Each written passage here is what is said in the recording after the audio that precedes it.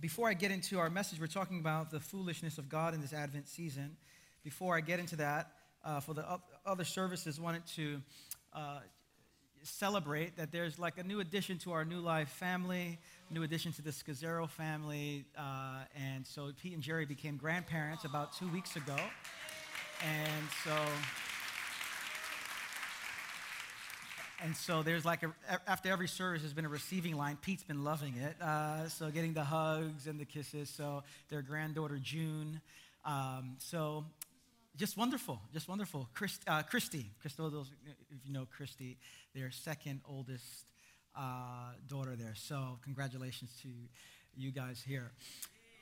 If you have a Bible, go to Luke chapter 2. We are in a series talking about the foolishness of God.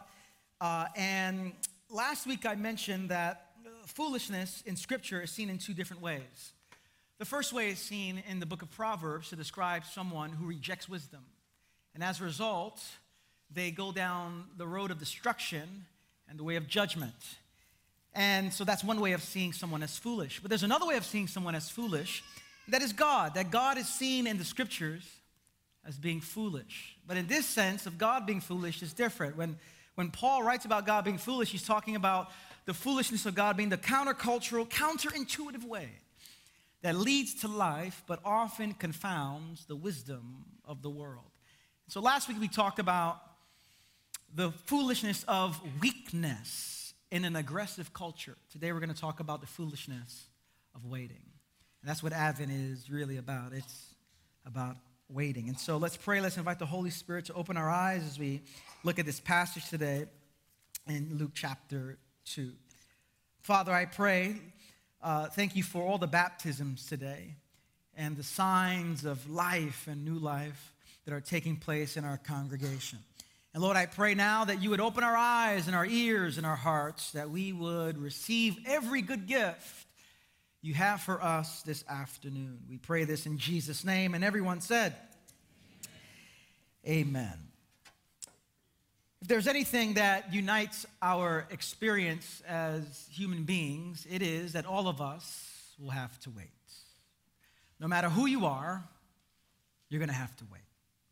No matter how rich or poor you are, you're going to have to wait. No matter how young or how old you are, you're going to have to wait. No matter how educated or uneducated you are, you're going to have to wait. Whether you've been a Christian for 1 year or a Christian for 40 years, you are going to have to wait. The painful thing about waiting is that waiting reminds you and reminds me that we are not in control. Whenever you have to wait for a train to come to get to work, you realize you're not in control. Whenever you have to wait for your spouse to get out of the house to come to church, you realize that you're not in control. When you tell your child to do something and it takes them forever to do it, you might threaten them trying to be in control, but you know for a fact that you are not in control. We are called, and we know what it's like to wait for something or wait for someone. And we know what it's like for that something or someone not to come. And we know what it's like for God not to come. We know what it's like to say that God is coming, but God not seem to be coming. It reminds me of a daily occurrence in our home. In our home, a few times a day, I tell my daughter, Karis, I scream from the other side of our home and say, Karis, come over here. And she says, I'm coming. And usually when she says, I'm coming, it means nothing. It means I'll be there whenever I want to get there. And I confess, she is my daughter, so she got it from me. You know, my wife says, Rick, I need you to come over here. I said, I'm coming. After I watch this game, after a commercial comes, and then I come. And often, doesn't it seem that way with God? That God says, I'm coming. We say, God, come. God says, I'm coming. But often we do not know how and when God will come. God says he comes, but we often don't know what that means. And so we are invited in the season of Advent to wait. And waiting is a foolish thing for the world, especially waiting for God. The world says you can't see God. Why are you going to wait? The world says you can't touch God. Why are you going to wait? And yet, this is the foolishness of God that Christians are called to wait. In In today's passage, we see a man who's been waiting for a very long time. His name is Simeon. And we learn of his story in Luke chapter 2, beginning in verse 22. Hear the word of the Lord. It says, when the time came for the purification rites required by the law of Moses, Joseph and Mary took him to Jerusalem to present him to the Lord. Interestingly, the Lord is being presented to the Lord. As it is written in the law of the Lord, every firstborn male is to be consecrated to the Lord and to offer a sacrifice in keeping with what is said in the law of the Lord, a pair of doves or 2 young pigeons. Now there was a man in Jerusalem called Simeon who was righteous and devout. He was waiting for the consolation of Israel, and the Holy Spirit was on him. It had been revealed to him by the Holy Spirit that he would not die before he had seen the Lord's Messiah. And moved by the Spirit, he went into the temple courts. When the parents brought in the child Jesus to do for him what was the custom of the law required, Simeon took him in his arms and praised God, saying, Sovereign Lord, as you have promised, you may now dismiss your servant in peace. For my eyes have seen your salvation, which you have prepared in the sight of all nations, a light of revelation to the Gentiles, and the glory of your people, Israel. Most of the Bible is written in the context of a people who are waiting. When God creates, he creates Adam and Eve, and as the story of Genesis proceeds, we see in Genesis 12 that he calls a man named Abram and his wife Sarah. And he says, you are going to be the father and mother of many nations, but decades have passed of them waiting before the promise comes to pass. They had to wait. When you look forward in the scriptures, you see in the book of Exodus that the people of God go into slavery and in Egypt, and they wait for not decades like Abraham did. They had to wait for centuries to be delivered. The people of God had to wait. Later on, when they get rescued, after they are rescued, they have to go into the wilderness, but it takes them another 40 years waiting in the wilderness before they hit the promised land. Again, we see the story that the people of God had to wait. They build a kingdom in David, and with Solomon, things seem to be going right. But then from that point on, the kingdom is overturned, the kingdom is invaded, and they go into exile, and they have to stay in exile for a number of years waiting. They enter back into their land after a while of being in exile. And when we pick up in our chapter, although they were back into their land, things were not restored. They're still waiting. They're longing for God in this passage in Luke, where we pick up in the Gospels. They're looking for God to restore not just their fortunes as the people of God and the promises, but they're looking for God to restore everything that is wrong with the world, to set it right. Whatever is broken, they're longing and waiting for God to make it right. And so they are faced with their brokenness. They're faced with the world's brokenness, and they can't do anything about it. Why? Because they're waiting for God to come to set it right. When I was a teenager, 14 and 15 years old, I broke my wrist on 2 successive years in the month of September, playing football and playing basketball. Since that point, I haven't played any sports in the month of September for the last bunch of years. But the 2 times I broke my hand, I fell on the floor and the ground, and my wrist was just mangled on both years. And my father rushed me the first time, the ambulance rushed me the second time, and I got into the hospital. The problem was I went into Kings County Hospital. I'm not sure if you're familiar with Brooklyn, but Kings County Hospital is different, okay? And so I went into the hospital with a mangled wrist and broken arm, and the doctor would say, we're coming for you next. The problem was, it was in Kings County Hospital, which meant that a broken arm is nothing in that neighborhood. People shot in the neighborhood. People coming in shot, and next person. And after a while, I realized I could just go home. I'm all right. I'm in a pretty good place, relatively speaking. And so I waited with this brokenness for hours, with a broken hand in the waiting room, until the doctor would set my arm, my wrist straight. It's almost like this is what the people of God are experiencing. They have their brokenness right before their eyes, and they're waiting for the doctor to call them in to set their situation right. And so they had to wait. And the best example of waiting is found in this old man named Simeon. When we pick up in our text, Jesus has been born and he's brought to the temple to be circumcised, which was part of Jewish religion and culture. And Jesus is circumcised, and afterwards they're brought to the temple to have a baby dedication service to present the firstborn before the Lord.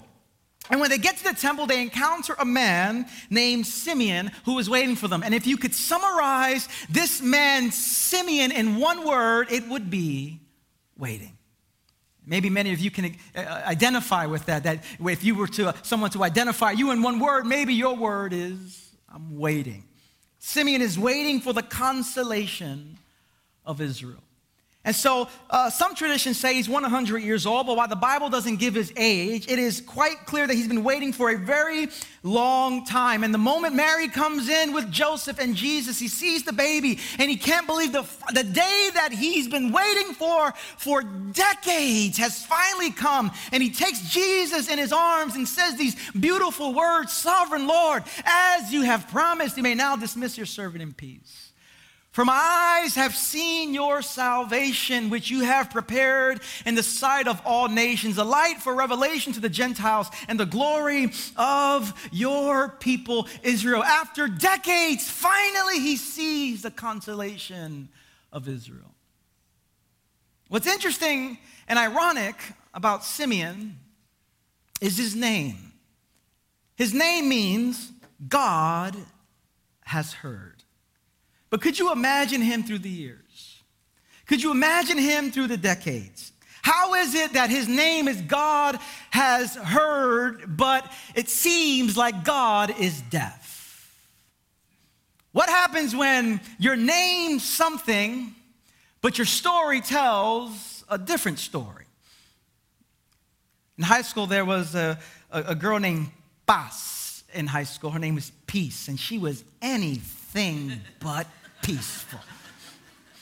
Fighting all over the place. What happens when you're named one thing, but your life tells a different story?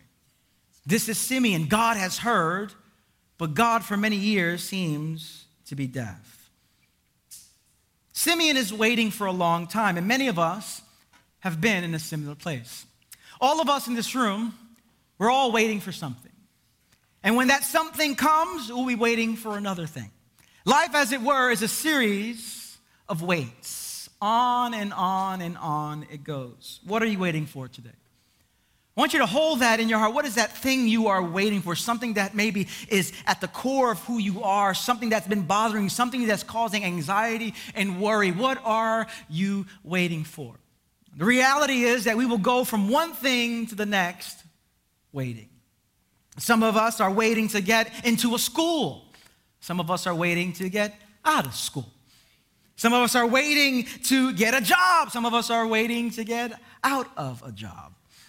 Some of us are waiting to get married. Some of us are waiting to get unmarried. Some of us are waiting to get children. Some of us are waiting to get rid of our children. At one point or another, we will all have to wait. And the waiting is not just individual and not just personal. We wait as a community together. We wait as a world together. We long for war to come to an end. We wait for poverty to be eradicated. We wait for racism to be overcome and dispelled. We wait for the problems of our world to dissipate. We wait, in short, for things to be made right. And when we wait, there are two things that are taking place in our waiting. Number one is what we are waiting for. That's the thing that's taking place. We're waiting for something. But what we often miss in our waiting is what God is looking to form in us as we wait. And so I would say that what God does in you as you wait is just as important, perhaps more important, as what you are waiting for. What God does in us as we wait is just as important, perhaps more important than what you are waiting for. And so the problem with our waiting is not just that the thing that we're waiting for has not come. The problem with our waiting is that we have not allowed our waiting to transform us.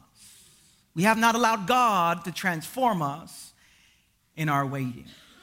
And so Advent is about teaching us, training us how to wait well. And what we see in this passage here is that while Simeon is waiting, God is working. Our waiting is ultimately to expand our souls, to enlarge our souls, and this is what we see with Simeon. We see a man who's attuned to God even though he's been waiting for a long time. As he's waiting, God is working. I love that it says that although he's been waiting for a long time, Simeon is sensitive enough to be moved by the Spirit. In verse 27, this has become one of my favorite Advent texts. It says, moved by the Spirit, he went into the temple courts. And it's one of my favorite verses because notice, for all of these years, he could have become resentful. For all of these years, he could have received a hard heart. For all of these years, he could have said later for God. For all of these years, he could have been callous and followed his own way. But even though he's waiting all of these years, Simeon is moved by the Spirit and goes into the temple courts. Luke mentions these wonderful qualities about this man who's been waiting a long time. It says that the Spirit is on him. It says that he's devout. It says that he's righteous. It says he's waiting for the consolation of Israel. You can say that he's all these things because he's been trained in waiting.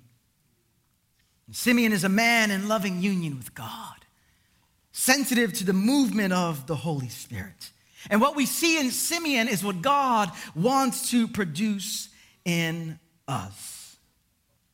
He's patient, maybe because he knows that God is working.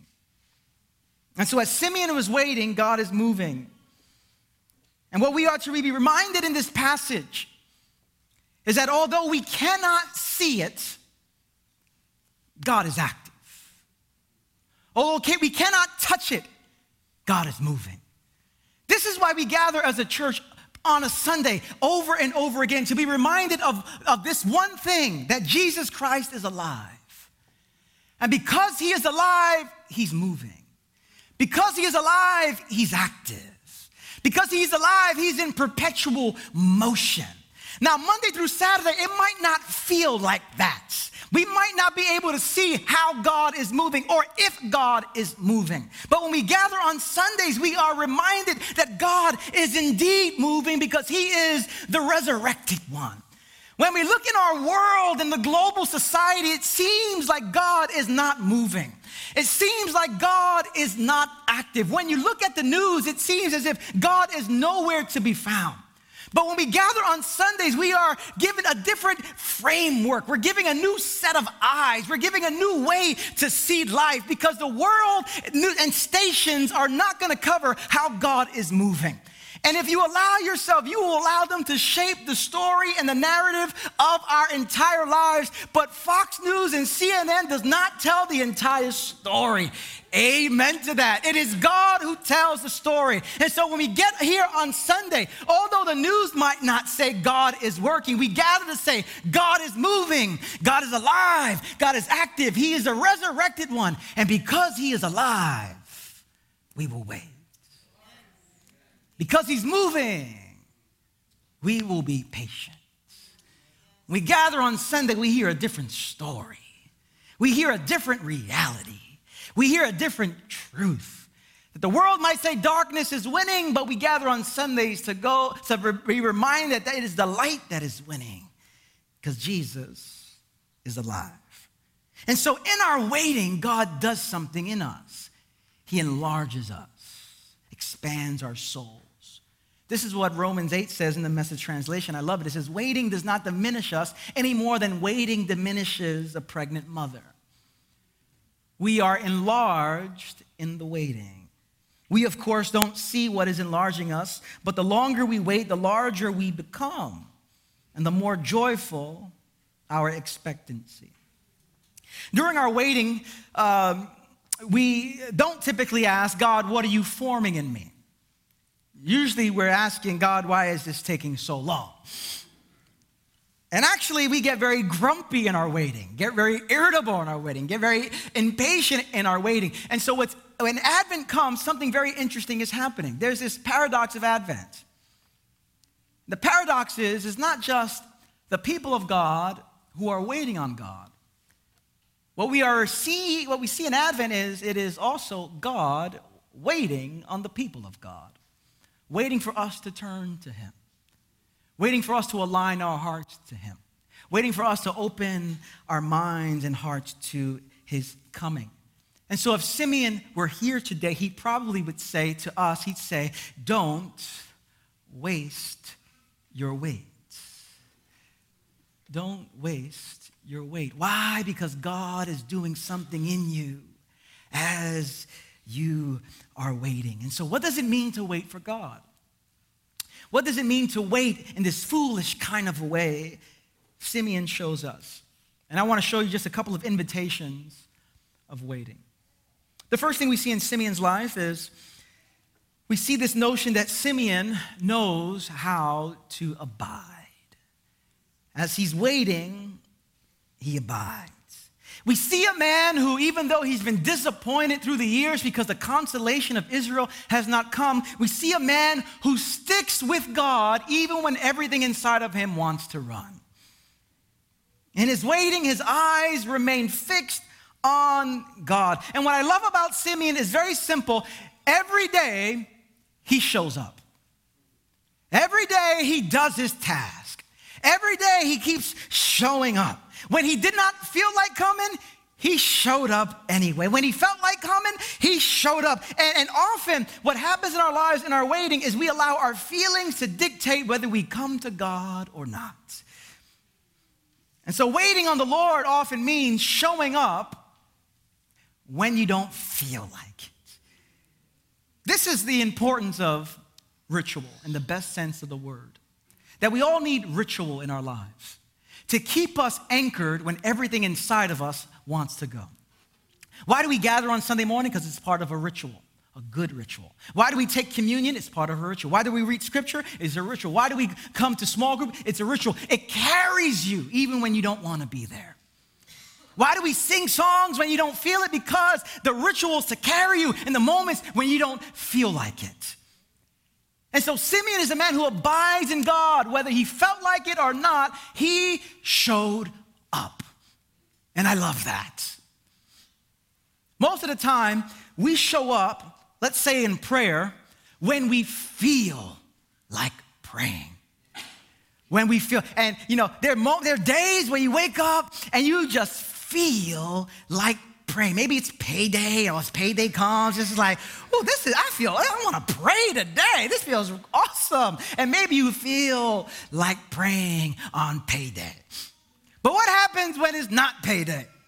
What happens when you don't feel like praying? And often what happens is we don't pray when we don't feel like praying. And what we have not learned is this notion of what Ronald Rolheiser said, what prayer is. How do we abide? Prayer very simply is this, that we lift mind and heart to God. That's what prayer is, lifting mind and heart to God.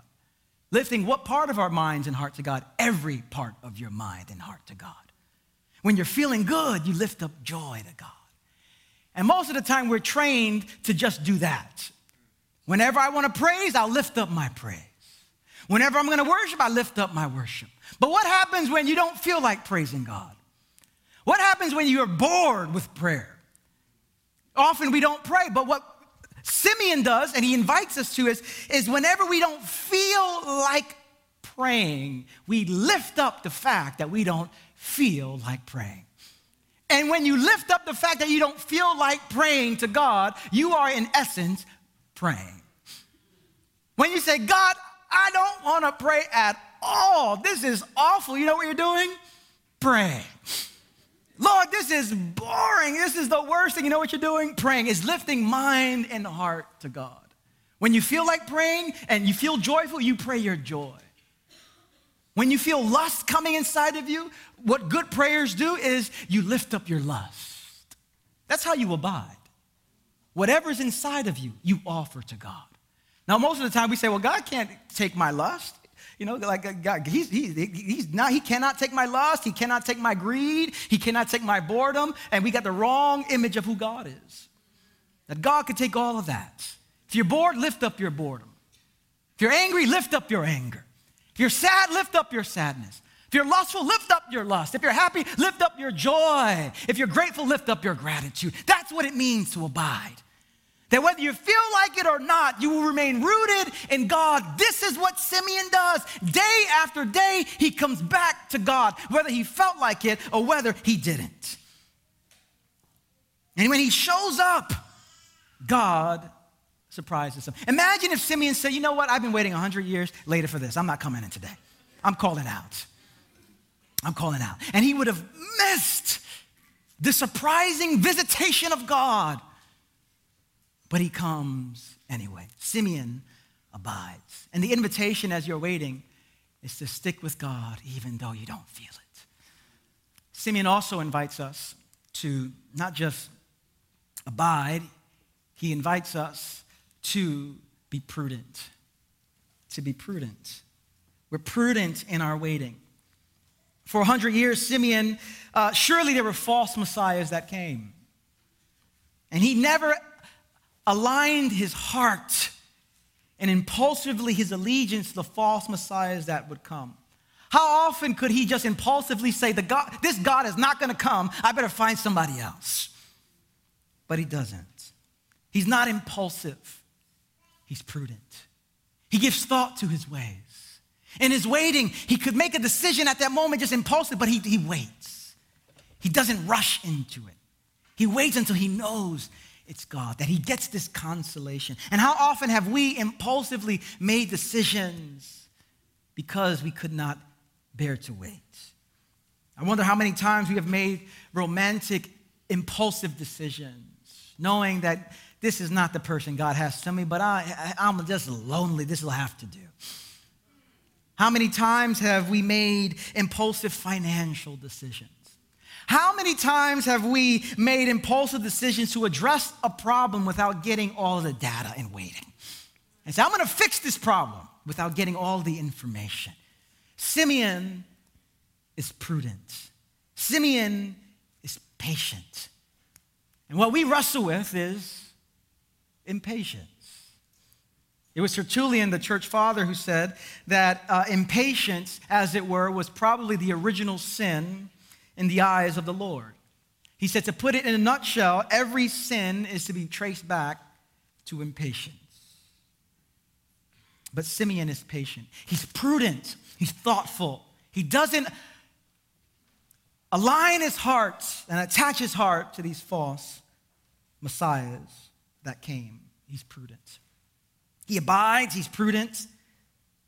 But what we also see with Simeon is that he has a discerning heart as well.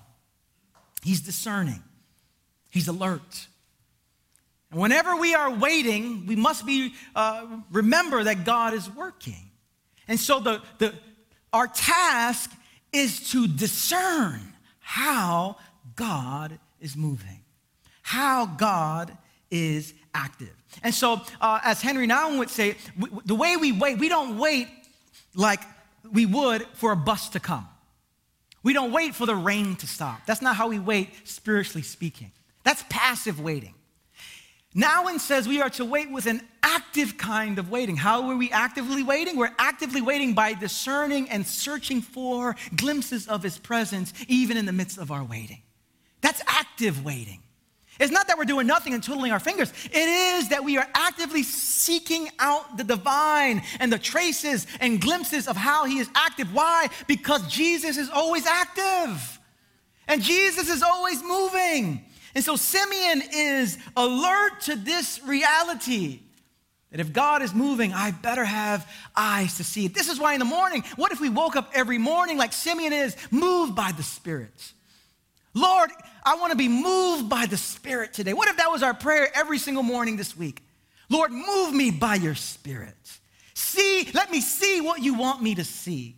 I can't see it with my natural eyes. And some of you say, Pastor Reggie, I can't see anything. And that's the case. We walk by faith and not by sight.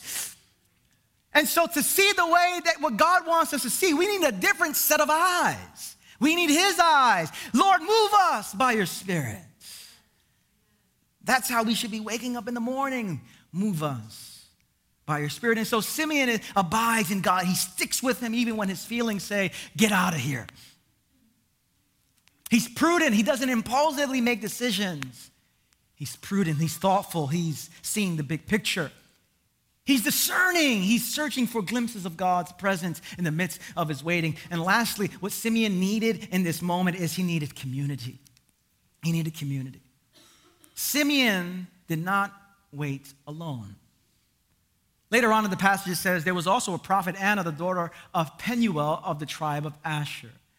She was very old, and she had lived with her husband 7 years after her marriage, and then was a widow until she was 84. She never left the temple, but worshiped night and day, fasting and praying. Now, we don't know the extent of Simeon and Anna's relationship, but we do know that they waited together. And if we're going to wait the way God calls us to wait, you can't wait alone.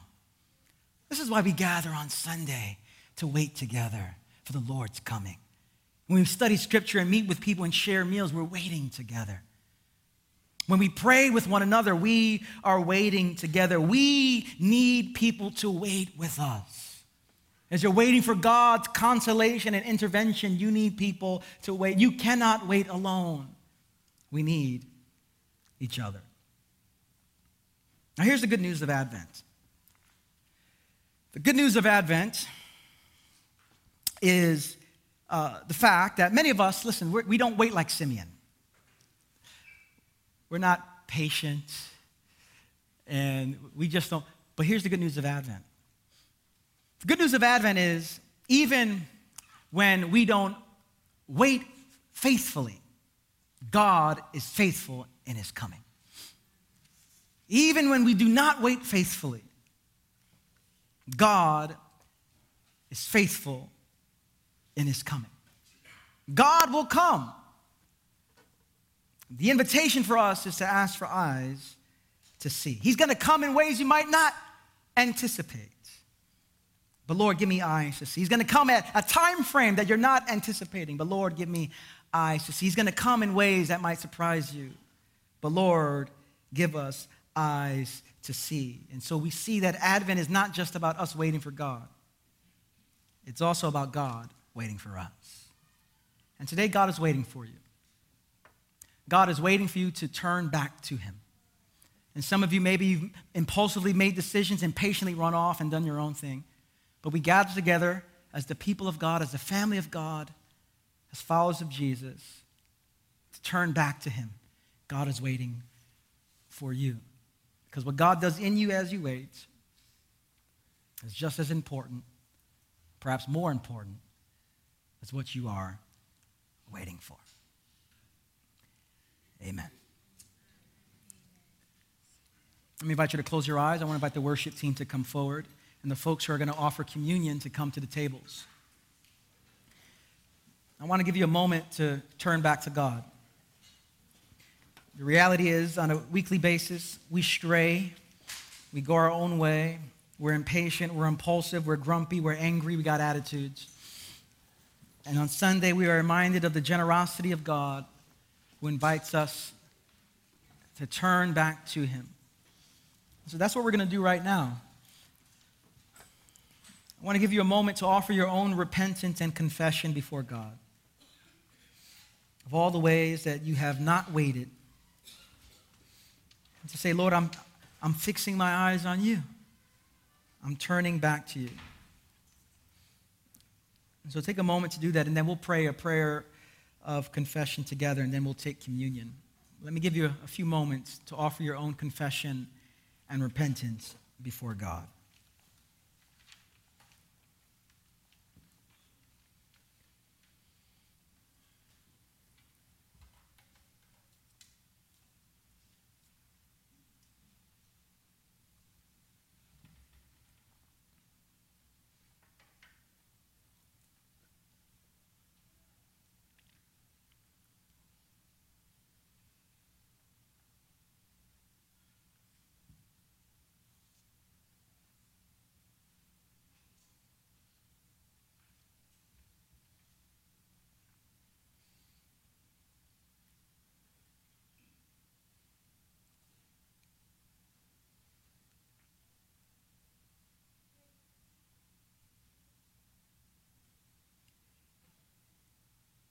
Amen. Let's all stand together. Let's pray that prayer of confession on the screens together. And after we pray this prayer, the ushers will lead you to take bread and dip it in the cup. This is Jesus' reminder to say, I'm with you. I'm for you. My body was broken for you and poured out for you. You can come and take it, go back to your seat, and I'll come back up here and I'll lead us to take it together. Let's pray this together. Almighty God, my heavenly Father, I have sinned against you through my own fault, in thought, in word, and deed, and what I have done and what I have left undone. For the sake of your Son, our Lord Jesus Christ, forgive me all my offenses and grant that I may serve you in newness of life to the glory of your name. Amen. Please come forward. For I received from the Lord what I also passed on to you. The Lord Jesus, on the night he was betrayed, took bread. And when he had given thanks, he broke it and said, "This is my body, which is for you. Do this in remembrance of me." In the same way, after supper, he took the cup, saying, "This cup is the new covenant in my blood. Do this whenever you drink it in remembrance of me. For whenever you eat this bread and drink this cup, you proclaim the Lord's death until he comes." Let's all share it together.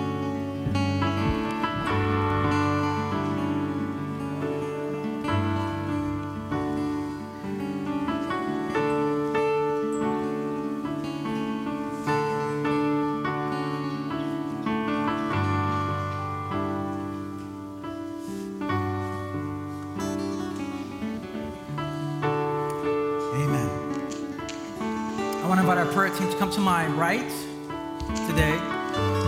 And maybe today you've had a hard time waiting. Maybe life has been very challenging and you need someone to pray for you, to remind you of God's promises, that he is faithful in his coming, and that right now he's actually coming to you. This is the mystery of Christianity, that we believe that Christ has come, Christ is here, and Christ will come. This is the mystery of it all. And so although we wait for his coming, he's active right now. And so Lord, give us eyes to see. Give us ears to hear. Give us a heart to receive. And so whatever need you have, whether you're coming back to God, whether you're repenting, whether you need strength, whatever it is, we would love to pray for you. And for those of you that are staying for the rest of the marriage retreat, I want to pray a special prayer for you as well. That God would touch you, touch your relationships, your marriages, your families. So let me pray for that first, and now I'll bless you all. Lord, for those that are sticking around, I pray that we would see many breakthroughs today. Breakthroughs of love, joy, and forgiveness, and peace. Pray for every couple that's staying for this retreat. Would there be breakthrough, Lord? Touch lives, restore, renew, resurrect. We believe that you are alive and active. And so touch every person and couple that remains. Let me invite you to open your hands towards heaven to receive a blessing. With your hands in your hearts in a posture of receiving, brothers and sisters and sons and daughters of the living God, may the Lord bless you and may he keep you. May he shine his face upon you and fill you with peace. And may you walk out of this building in the power of the Holy Spirit, waiting patiently on the Lord. May you have an active waiting, discerning his presence because he's here. May you have ears to hear his voice, eyes to see his movements, a heart to receive everything he has for you. And may you be a gift to the world around you this week. So I bless you today in the strong and the beautiful, in the present name of Jesus. And everyone said, amen.